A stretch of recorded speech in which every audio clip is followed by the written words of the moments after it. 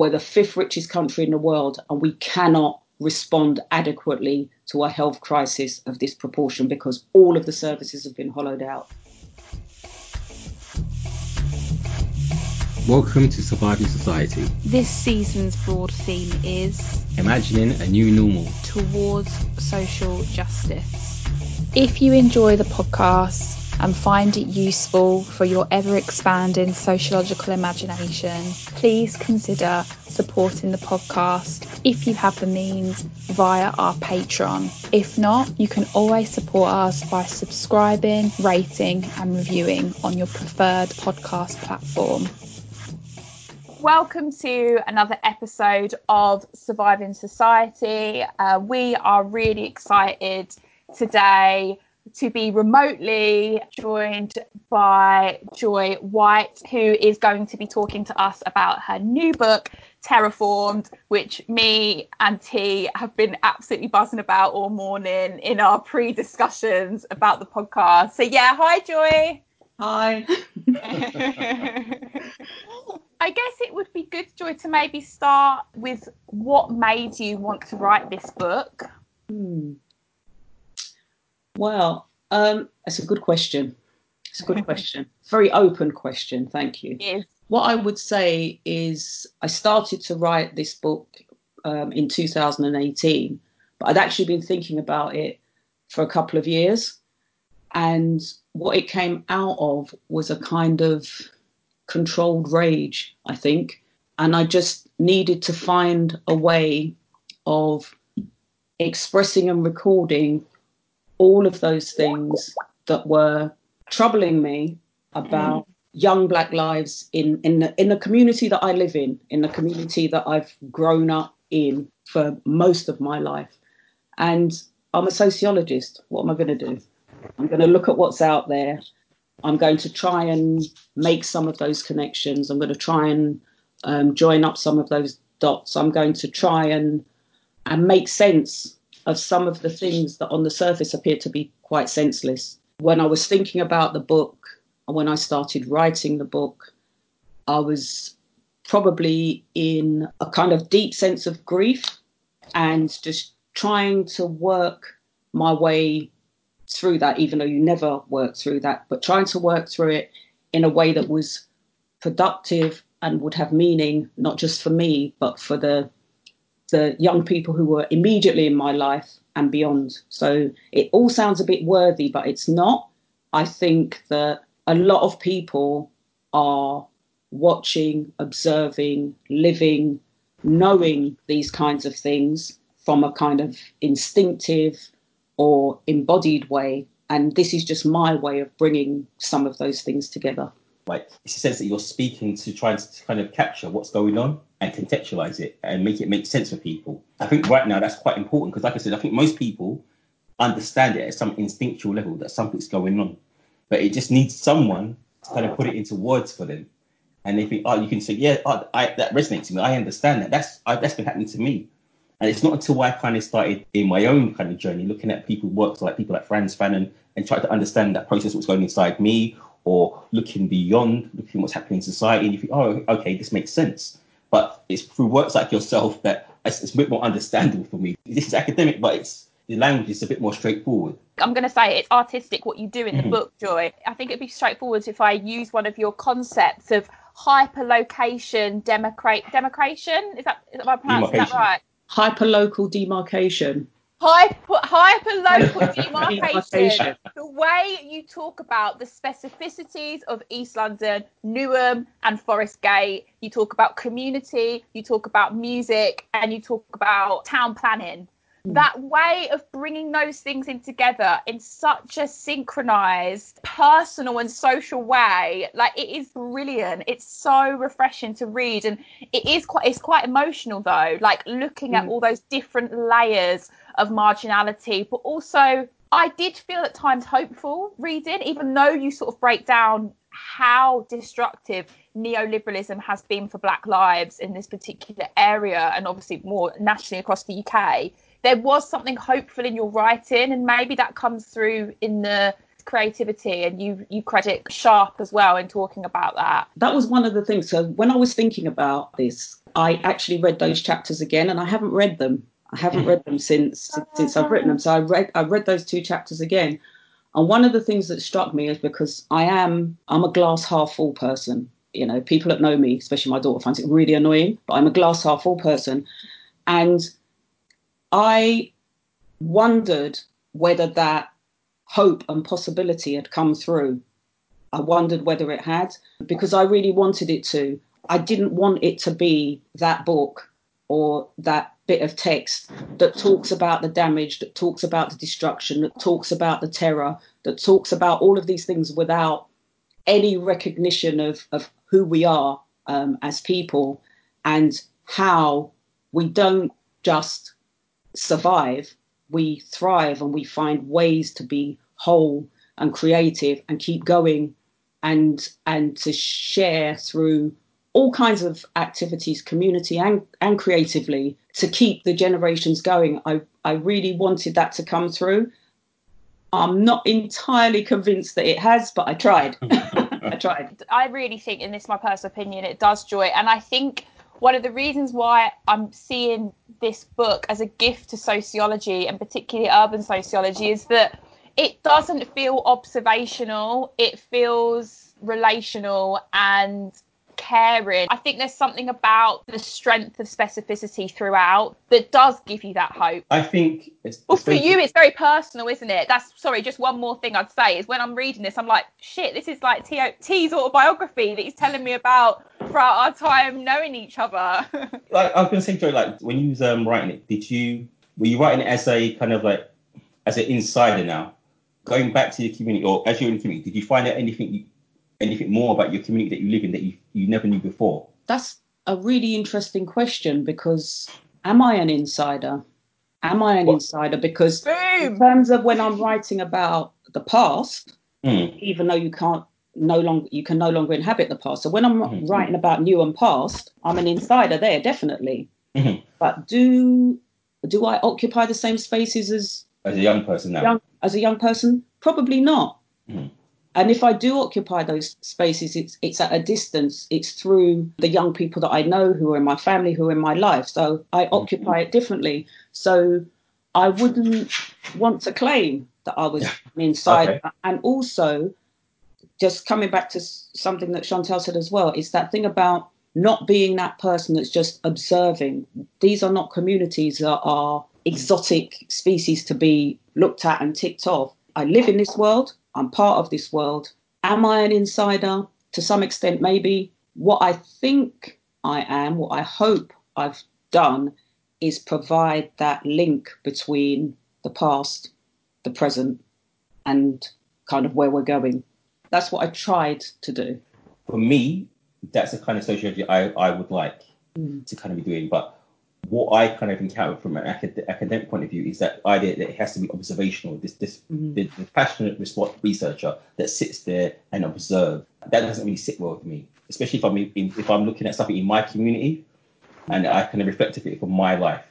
Do you know what? Okay, starting from, if we're thinking like chronologically between what Joy pinpointed us to look at, so it's chapter 2 and chapter 3, I think what is really good about these 2 chapters is the setup and the contextualization and description of neoliberalism. Have you seen a description of neoliberalism that clear in your life?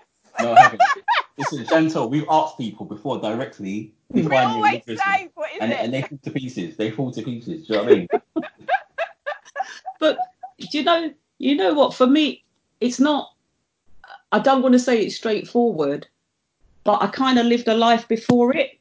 Yeah. So it's having that entry into, and then watching all of this unfold and its damaging effects and its detrimental effects all of these years on. And at the time, as services were being chipped away or sold off, and we were told that, this is great. This is great. It opens up services to competition. It'll be more efficient. It's better for everybody. I'm old enough to remember the television adverts when British Gas was being sold off, for example, and you could become part of the share owning democracy when British Telecom was being sold off. All these, we can all be part of it. We're all in this together. We can all be. I remember that was an advert, wasn't it? All together. Up. Yeah. Yeah, that was an advert. Yeah, I remember. Yeah. So all of these things. So I'm very mindful of that intergenerational conversation that goes something like, look at those young people and look what they're doing now. Aren't they terrible? That never happened in our day.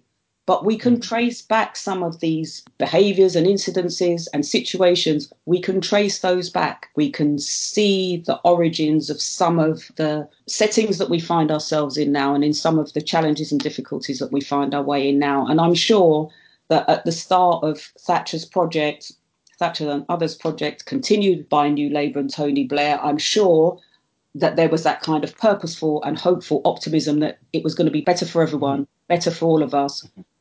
But look where we are. We're at a point where we're the 5th richest country in the world, and we cannot respond adequately to a health crisis of this proportion because all of the services have been hollowed out. Everything's gone. It's all a facade. There's nothing behind it. You know about this. So, Joy, I know you're right about gentrification and kind of touching on that same point, like the facade. So, for years, I've been talking to my friends about gentrification, and it's happening right in front of their eyes. And not until they start closing down pubs and replacing pubs with flats that they say, this is a problem. But I said, it was happening all along. And you were kind of just a bystander. You just stood there and passively observed this thing as it was going on. I'm like, the same thing with the selling of the services. It's always been going on, but for whatever reason, you weren't paying attention, or you had other stuff going on. You're sold the dream of individualism that you can do things yourself. Yeah. What do you think distracted us? What do you think stopped us being active and turned us into bystanders? Well, you see, at the time, right. So I'm just thinking from my again, anecdotally, what was going on at the time for myself. My family were either, some of them were convinced that they were going to partake in this kind of newfound wealth, so you could buy your flat. Some of my family bought flats and some of the stuff like that. A lot of stuff I was just more concerned about living. So for me, I was doing other stuff that would just prevent me from doing stuff like you get to become mainstream. So you're operating outside the mainstream society. So you're not really concerned about that. So this is coming through when I speak to my friends now about politics, the idea of voting, because they're outside the mainstream economy. They don't care. Like it doesn't affect them, in their words. Like it makes no difference what I vote to, because I have no stake in this. I'm just trying to survive, do my own thing outside the system. Obviously, those processes of neoliberalism are going on, changing the place that they live until it's too late, until it's on your doorstep. And then what do? You end up getting displaced. So most of my friends, unfortunately, most of them have either been displaced to Essex, and those that have stayed in the manor live in a reservation, effectively. Yeah. Where I live in a reservation. If I go outside it, if I go to Brick Lane is no longer the Brick Lane I knew. Brick Lane's for tourists and middle class people. It's really interesting to hear you describe that experience and that process and that notion of living on a reservation, because in many ways it kind of looks the same, but it isn't the same. What made me pay attention was I started to notice that there were less and less young black people about. Just less and less. And then I was thinking, well, I can hear them because I can hear people's music, I can hear people's voices, but they're not on the street. And then who is on the street? And so from these small observations, these patterns start to emerge. You start to look at some of the theory and the policies and the plans for the area. And then bit by bit, things start to fall into place. Sometimes it happens so gradually, you can't notice. You can't notice. It's bit by bit. And then, as you say, then there's one thing and you think, oh, well, that's not there anymore. And then you start to think about it. Yeah. It's even like when we used to go, say, for example, Canary Wharf. Up until recently, like that was a space that we could go. But very recently, we found we get stopped by, not by the police, by their own security. Private security. So they look like police. And now I don't consider myself to be of the age group to dress in like that thing to get stopped, right? But we're still getting police now. we got stopped driving in. I knew we were going to get stopped driving into that big roundabout going to Canary Wharf. Oh, yeah. And they stopped us at lunchtime, and like they're not stopping any other cars. First the police stopped us, then the security stopped us. I'm like, but you understand, like I'm of the age now, so I understand the game. But it's that idea that this space now, I'm no longer allowed in this space. It's a private space. Yeah. Especially in the inner city, that what we find is that more and more space that looks like it's public is private. And the only way that you can occupy those spaces is to be a consumer. The only way that you're allowed in is by being a consumer. And so it then becomes very easy to regulate who's allowed into that space, who's not allowed into that space. And also it requires resources. If you haven't got the £4 for the cappuccino, you're not going into that space. And the only leisure spaces are coffee shops. The libraries are few and far between. The youth centres pretty much have gone. So for you to get into a communal space to meet people, you need access, and the access comes via resources. You need to be able to buy something. And if you can't buy something, where do you go? And so and again, your point about these spaces that becoming more and more privatised, surveilled, regulated and controlled matters a lot if you look a particular way. I just wanted to return to a point that you made, Joy, about sound, and just read an extract that really, really spoke to me in the book. When you say, when I walk through Forest Gate now, I can hear music, laughter, chatter, a plethora of sounds that let me know that young black adults are in existence, just not outside in the public arena.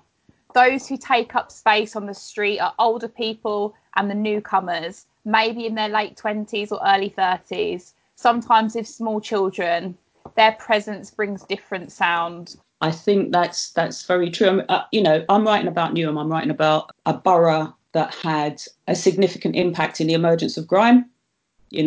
Grime is a street corner culture, isn't it? Young people gathering in these spaces, youth centre, street corners, the bottom of the block, wherever it was, and coming together and making these sounds. And those sounds aren't there anymore, not in that way. And so it's been replaced by something that's a bit more contained, controlled, sanitized maybe.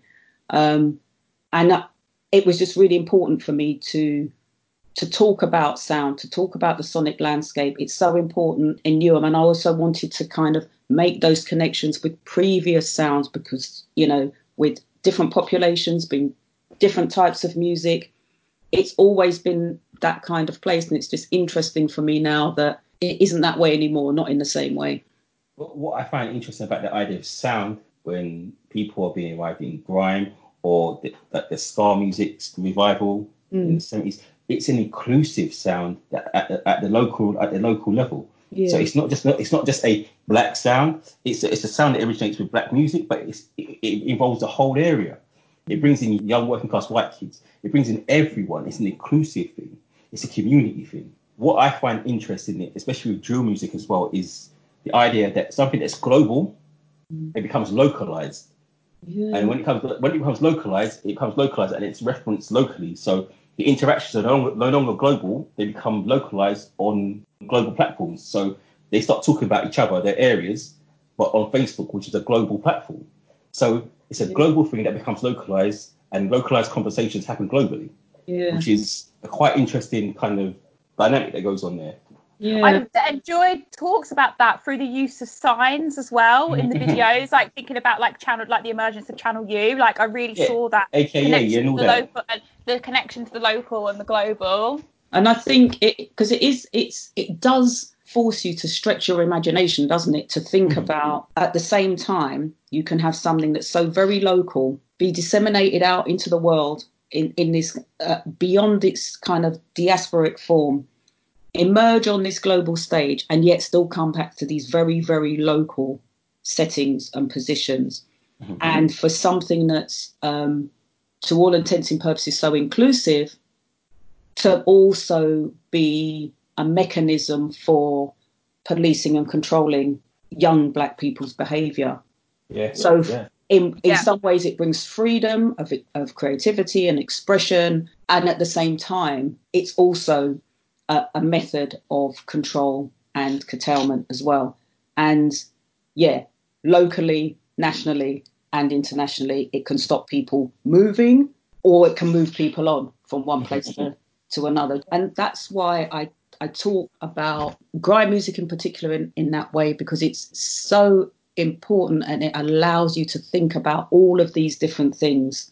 It allows you to think about the politics of space and how people are policed. It just allows you to think about housing, public housing, how public housing is used, how social housing is used. You couldn't get a gathering of young people in a social housing establishment now, because they're ASBOs and community orders.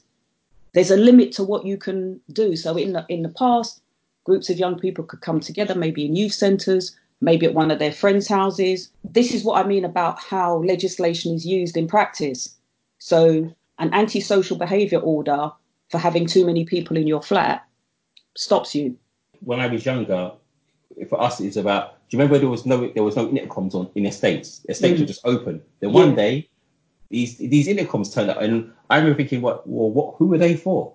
And as I got older, reflected, it was to keep us in, not to keep people out. Yeah. It's to keep people in. Yeah. Because and you're finding, because over time they get vandalized, but it's to keep us in, because no one's coming. We've got nothing of value. No one's coming here. No one came here before. It was a high crime area, but intercoms came in, and it was to keep us from getting out. Yeah, that use of space, how space is used, and who's allowed to use it, and who's permitted to go where and to do what in those spaces. These are questions that are always at the forefront of my mind. The combination of policing of our bodies and policing of sound is so interesting. Like, obviously we're talking about space here, a particular space here, but just thinking more broadly, like when we're sort of out and about here, or if we're at like a academic conference, or if we're in somewhere like quote unquote elite establishments in London, and we're sort of chatting, we're just a bit louder, and the way we are policed, like either passively or assertively, is so interesting, but also really, really, really annoying. But when I was particularly the way you make those connections to politics, neoliberalism, and then the interpersonal, and how the interpersonal is policed based on sound and then on music, it's such a good framework to understand the varying ways in how we are policed. I think it's really solid in terms of thinking about grime music and grime being a response, an anti-establishment response. But also, I think your framework can work in other respects as well. I don't know if that was your intention, but it's brilliant. Basically, it was kind of what I was hoping for. I was trying to find a way that people could take that up and use it in a way that suited them. So, what's going on in my area then? You know, what are the plans for my area? Because these are public documents. You can go and look at them. You know, they're published in local newspapers and what have you. So what are the plans for my high street? What's happening to that building that they're refurbishing that's now boarded up?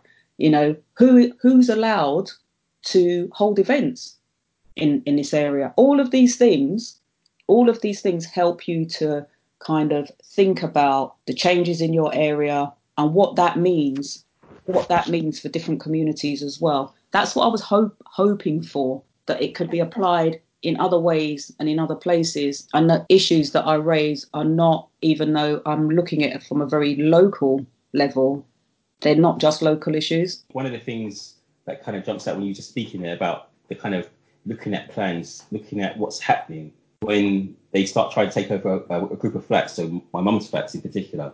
So I had the opportunity to speak to developers. So you say to them like, well, okay, is this really for everyone? Who is this for?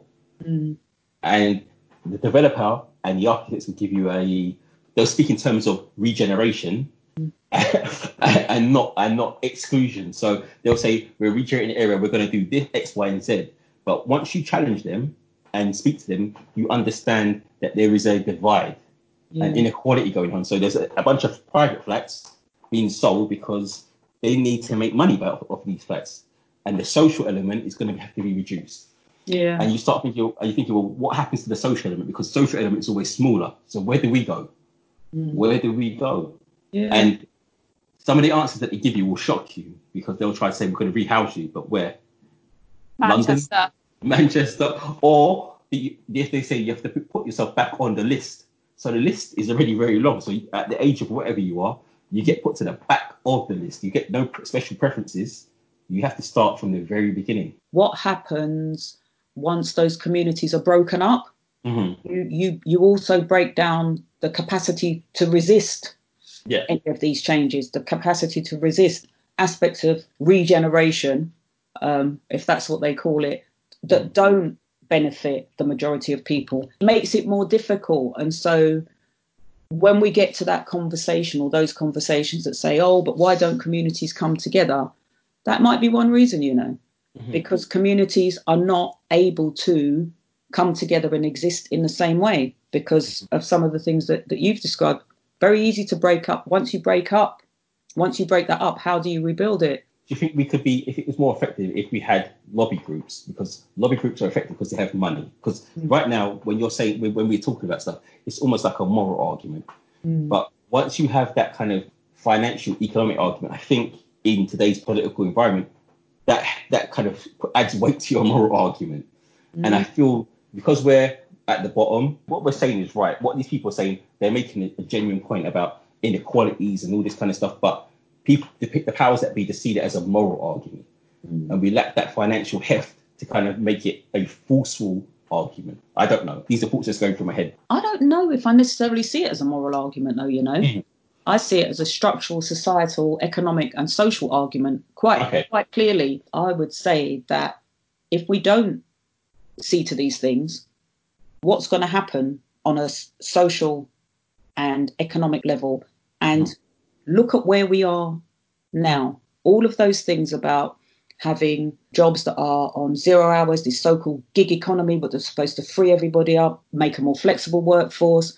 The fact that most people, and I'm talking about in London, don't barely earn enough to cover their rent or their mortgage because prices are escalating. They're out of reach for most people. It leaves people with very little to fall back on in a difficult time. Well, now the difficult time is here for everybody, and it's just exposed all of those cracks. Maybe before this, the argument might have been a moral one, or people would have been more prepared to make that moral argument. I think now, when all is laid bare for everyone to see, and the impacts of inequality on society. I don't know if this answers your question, T, but like what Joy was saying about in terms of which events are allowed to be held in areas, for example, it's like who decides what is of value, and what is of value cannot always be about financial gain. Like that is what neoliberalism has pushed, this idea that everything is about progress, finance, increase.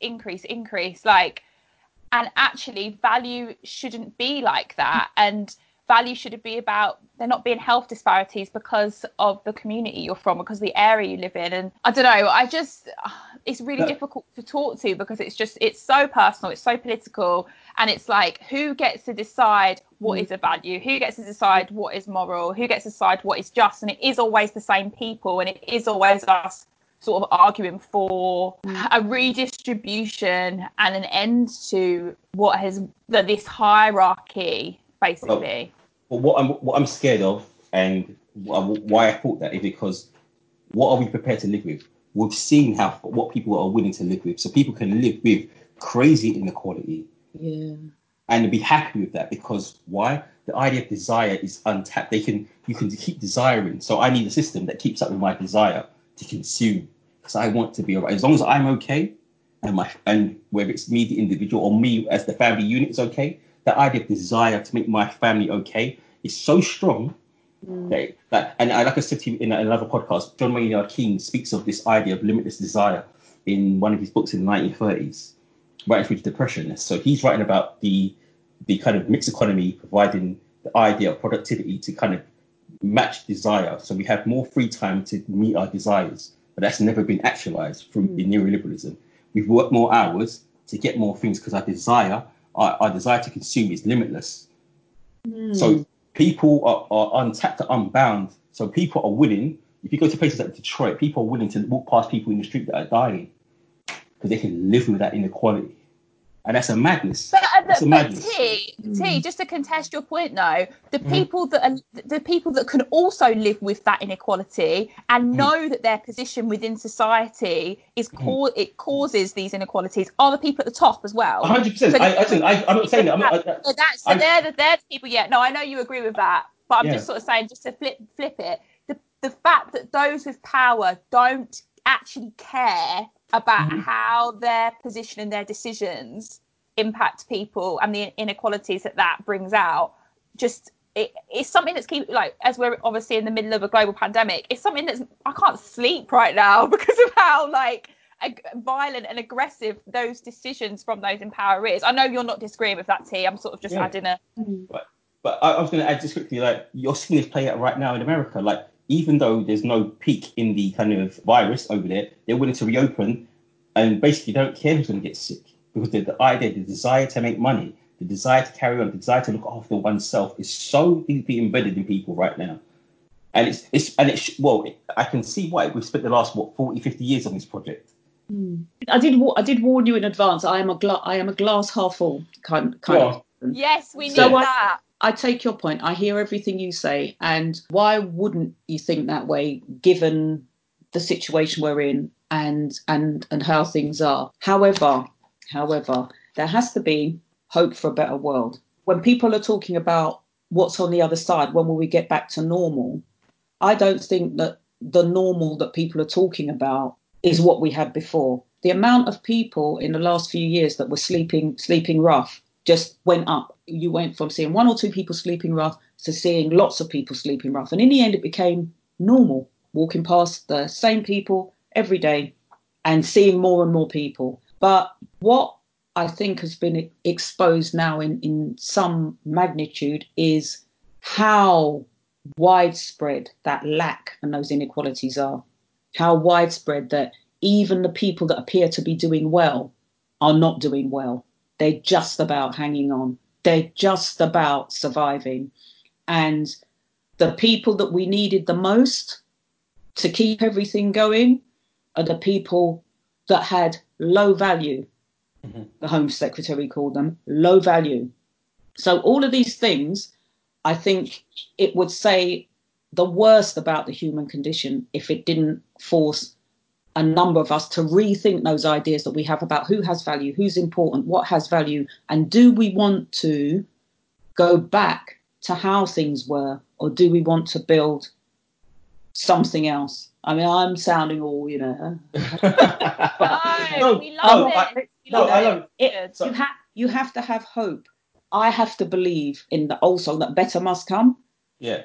It has to, because otherwise, how do we go on? But what my fear is, and I think, is a reconfiguration of capitalism in ways that... Here we go. That's the danger. A reconfiguration of capitalism in ways that are more insidious and hard to point out. So one of the things I kind of keep saying to Chantel is the offloading of work into the home. Mm-hmm. Now, the home now, the work of early Marx, the idea of alienation for oneself. Now, work no longer in the office anymore. You're in your house, your home, where you're supposed to have shelter from the outside world. Now, work is in your house. Now, all the overheads, you're paying for all the overheads that work don't pay for anymore. Your electricity, your internet bill, your time, your personal time and work time will bleed into each other. So there's no longer separation. Capitalism has managed to get into your home life and alienate you from your true self, the only space that you had in the world that was truly yours. What is evident for me anyway, is that late capitalism it's not working. It couldn't find a solution. Market forces didn't dig us out of this, did it? And so even though that we've been pushed back into our homes and we've turned into kind of these working pods, it's unsustainable because people are sociable. The thing that will affect people the most in the end is that lack of human contact, and no huge organisation is going to be able to manage that impact on people's well-being that comes from being isolated and removed from other people. Some of the people who were really looking forward to working from home in the beginning, when I first started, the walls, screaming. It seemed like a cost-effective solution, keep people at home, get them to use their resources and so on. But there's a social and health cost to it that someone's going to have to pay for. Just to bring us back to Terraformed, it would be really good to just talk a little bit more specifically, and we have done this a couple of times on the podcast, about grime and about music and thinking about Black youth culture. And I really like how you talk about youth as in young people as time, place as the street, and thinking about how those two interconnect. And then the other thing I wanted to ask you about, Joy, is the way you write about grime and its roots. It really makes me think about revolution and speaking truth to power. I mean, when I listen to it anyway, it does make me think that, but I feel like you really synthesize it in the way you write about it. And I guess that comes back to my point at the beginning of the podcast about why this piece of work is so artistic, is that it draws the relationship to context is so important to understanding what grime really is. And I feel like that's, written really well. Oh, thank you. And I wanted to tell a story. I wanted to tell a story that with many layers, that was specific and particular, but also spoke to a wider world. That's what I wanted to do. That's what I tried to do. If I didn't write anything again, and I haven't written anything much since, especially during this lockdown, because that's the other thing, Tisa, your creativity gets sapped when you're working on your own. I haven't got anyone to bounce ideas off. It's not the same through the screen. I have written not a single word in the last 5 weeks. Just letting you know. Amen. So in terms of being productive and thoughtful, it's not happening for me. It might happen for someone else. But I kind of created this idea of the class of 91. So that would make you 27 or 28, because that for me was the kind of age group that were kind of pinched in all of this, experiencing all of this under the spotlight of social media and all the other pressures that brings. And I just really wanted to try and tell some of those stories about some of those issues and be truthful about it and not shy away from things that were difficult. And some of it I did find really, really difficult to write. Even thinking about those early years in the civil, I worked in the civil service, and the levels of casual racism, everyday racism, every day out there, name calling. Quite painful to revisit some of that, because our response back in those days, you fought everybody. Now it's a different set of circumstances, and the consequences are dire in a lot of ways. So I just wanted to tell that story with all its layers, in all its complexity, as best I could, kind of from an insider perspective, but not quite, having one foot in, one foot out, so to speak. But I hope I did it well. I hope that the young people who it's intended for and find some use and some value in it. And I hope that the people who are reading from a more wider perspective find it a useful piece of sociological work. What did you think in terms of how Joy was talking about the emergence of grime and East London at the time? Like, this is very much talking to your childhood. Like, what was it like reading that back, basically? And as well as your childhood, like, you literally have family members that were part of that movement. I guess for me it's weird, because it's a time where I was slightly older, so I'm doing different things. So I think this street thing, this new thing called grime, whatever it was called at the time, I don't think it had a name. But for me, I just thought it was going nowhere. So I'm in the house scene. I'm a house raver. So I'm doing other things, and I'm thinking to myself, like, boom, that's too much of a street move, because that's not going to work, because it's still bedded in the clubs. And like I said, I didn't really understand it, but the stuff that's going on, I'm trying to find my own way in the world. So my peer group. So some of us are at university, some of us are hustling, and it's just a very confusing time, because you feel like everyone's trying but not getting nowhere. That's what I found. We're all trying really hard, but no one's getting nowhere. And in the end, some of us give up. Some of us laugh at others who keep trying. So some of my friends used to laugh at me and say, "Why do you keep doing it?" Because you're always getting turned away. And I didn't have, well, in hindsight, I could give them an answer, but at the time, I probably didn't give an answer. Yeah. Because I probably was just depressed. Because all I can remember is trying very hard and not getting nowhere. And working a number of jobs that I didn't like doing. That's the why. That's the other why for me, to try and help to understand, or to support people to understand about why it's so difficult. Why does it feel like I'm getting nowhere? What, and to help people to understand not to internalize that feelings of failure. Everyone else is getting there. I'm not working hard enough. I need to do more. I've got to hustle more. I've got to work harder. All of these things that are heaped on the individual have some kind of societal, structural argument. That's the argument that I needed to make. I kept having these conversations with various young people and didn't have enough words to kind of explain it in the way that I wanted to. That was one of the drivers for the book as well. That why that you explained so well. Yeah. That's it. It's hard though. Like, you see that feeling inside you. Like, so sometimes you feel it and it manifests itself in ways that you would never understand. So sometimes I'd be angry, but not really unsure I'm angry at, but I know I'm angry. And then as we're human beings, you start comparing yourself to other people and you start seeing someone that you know is doing really well. And that anger quickly manifests itself almost with jealousy at the same time. And you become, I'm speaking personally now, sometimes you become quite bitter because you think to yourself, well, what am I doing wrong? What am I doing wrong that he's not doing?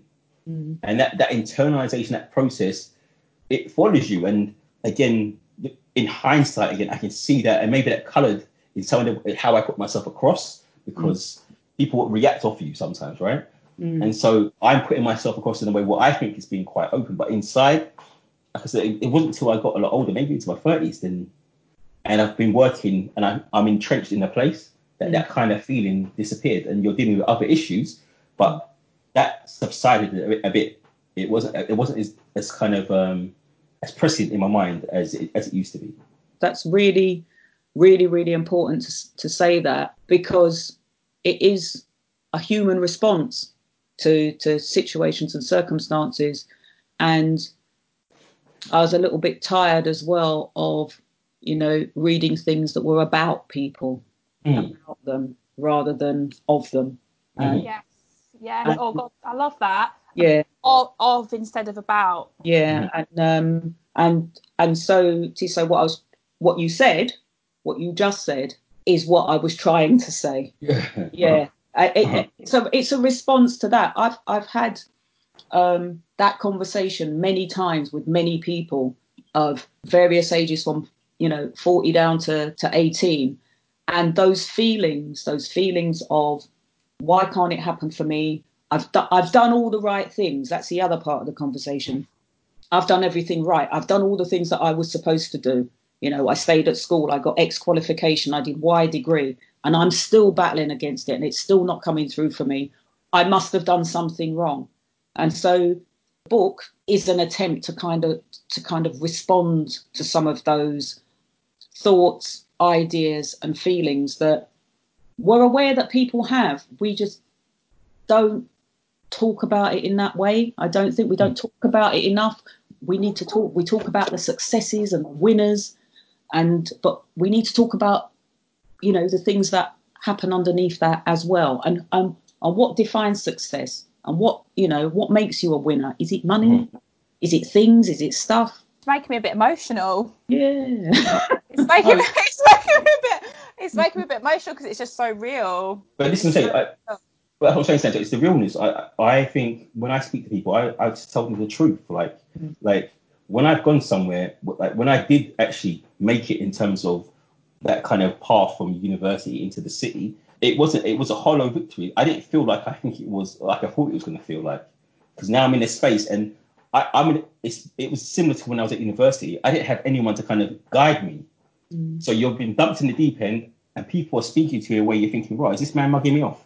Is he mugging me off? Because that's how I interpret everything, right? Because these people are communicating in different ways. and there's been no training, there's been no thing, but I'm in this place where I wanted to be for so long, but now I've made it and I hate it. Yeah. And then you're in there and you're thinking, well, what do I do now? I've made it. Where do I go? Do I sacrifice it? Well, no, because I've killed myself to get here. Plus, people are proud of me that I've got here. So what do you do? And it's a madness. And I thought for a long time I was confused, man, because I've got all the things that equal success in this society. You've got money. I've got that respect that people have. So when I walk in somewhere, I could say I'm in finance, and people they lick your ass so much when you say that I'm in finance. People behave so stupidly, and I'm thinking, bro, like 2 weeks ago, I worked in Tesco. You didn't say a fucking word, right? But now I work in finance, and you're licking my ass, man. It's mad. But that sense that I've made it, but I hate it, man, because I don't really understand it. But you can't leave because you killed yourself to get there. It is really important to explore those ideas of what is success, what does success look like, and what do you have to give up to get and occupy those spaces that are not made for us. You know, because there's a cost to that, and I think if we don't say it out loud, then people look on and they think, you know, it's okay, or that person doesn't have any doubts, or it's all right for them, or they've made it, it must be okay.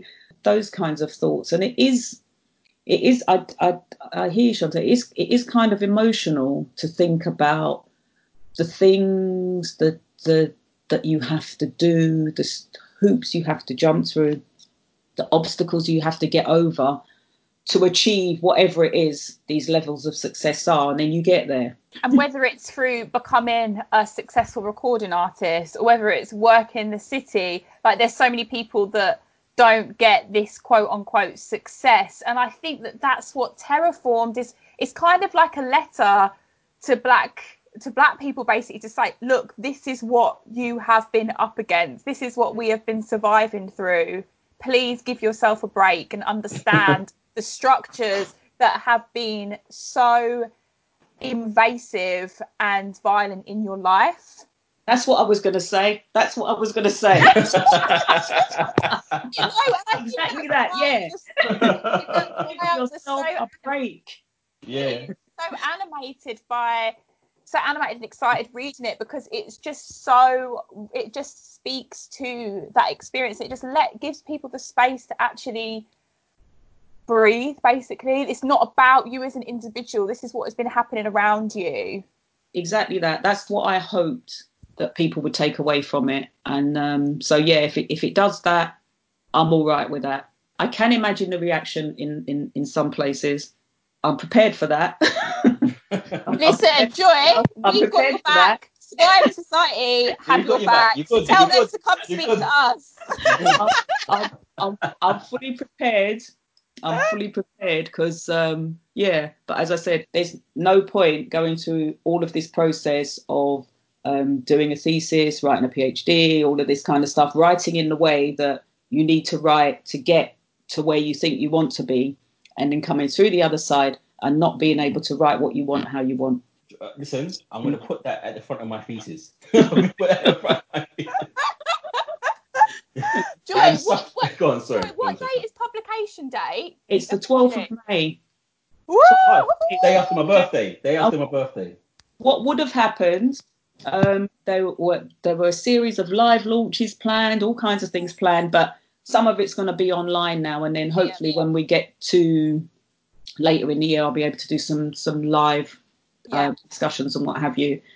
But we're going to be promoting the book via our platform, and listeners, by the time this comes out, we're going to be comping some copies of the book as well. Before we finish, Joy, please can you tell us what you've been reading and what you've been listening to? I need to frame what I've been reading in what we've discussed about the lack of creativity. I've not written a single word. I've barely read anything. But what I've started to read is Toni Morrison, A Mouthful of Blood. Mouthful of Blood. And it's like a series of essays, speeches and meditations. Each chapter is quite short, which is good for me in the frame of mind I'm in at the moment. And just kind of working through some of those in the very early pages, because I haven't gone very far with it. about what does it mean to be a writer? What's the purpose of being a writer? Toni Morrison is why I started writing in the first place. You know, I had that permission to write, read those stories, and yeah. So that's what I'm reading very slowly and not thinking. Fine, absolutely. I'm going to lie about it. No. Yeah, no, I feel that as well. The lack of motivation is killing me. It's just difficult. It's hard. I find it hard. An amazing text to turn to as well, Joy. And then, what are you listening to?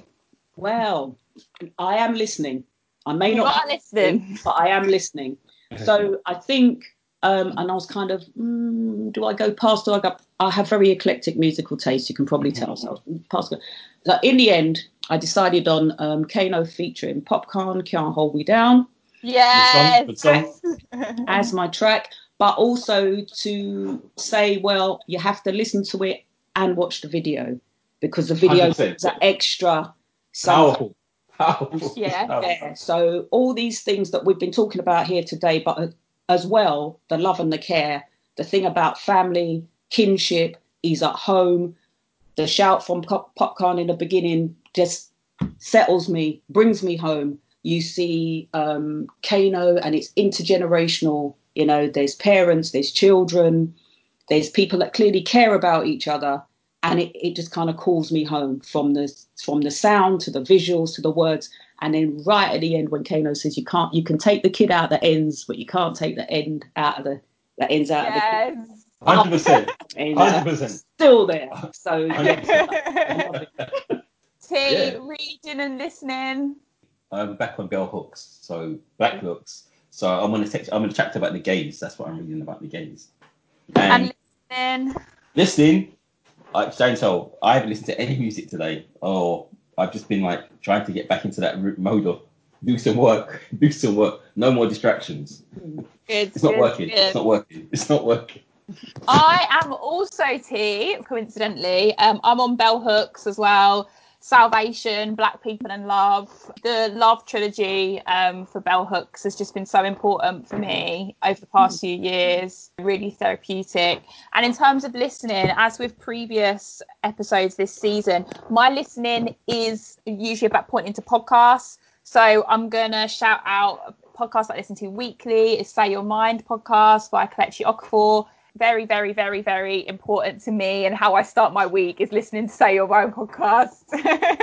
Joy, that was incredible. Thank you so much. Thanks, Joy. Thank you. Thank you for your time, and thank you for talking to me. You're the first people I've spoken to about this book. Really? Yeah.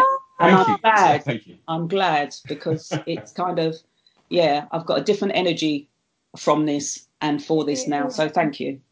Thank you. Thank you very much, listeners. We'll be back next week. Bye. Take care. Bye. Take care. See you. Bye. You have been listening to Surviving Society with Chantel and Tiso. If you enjoy the podcast and find it useful for your ever-expanding sociological imagination, please consider supporting the podcast if you have the means via our Patreon. If not, you can always support us by subscribing, rating and reviewing on your preferred podcast platform.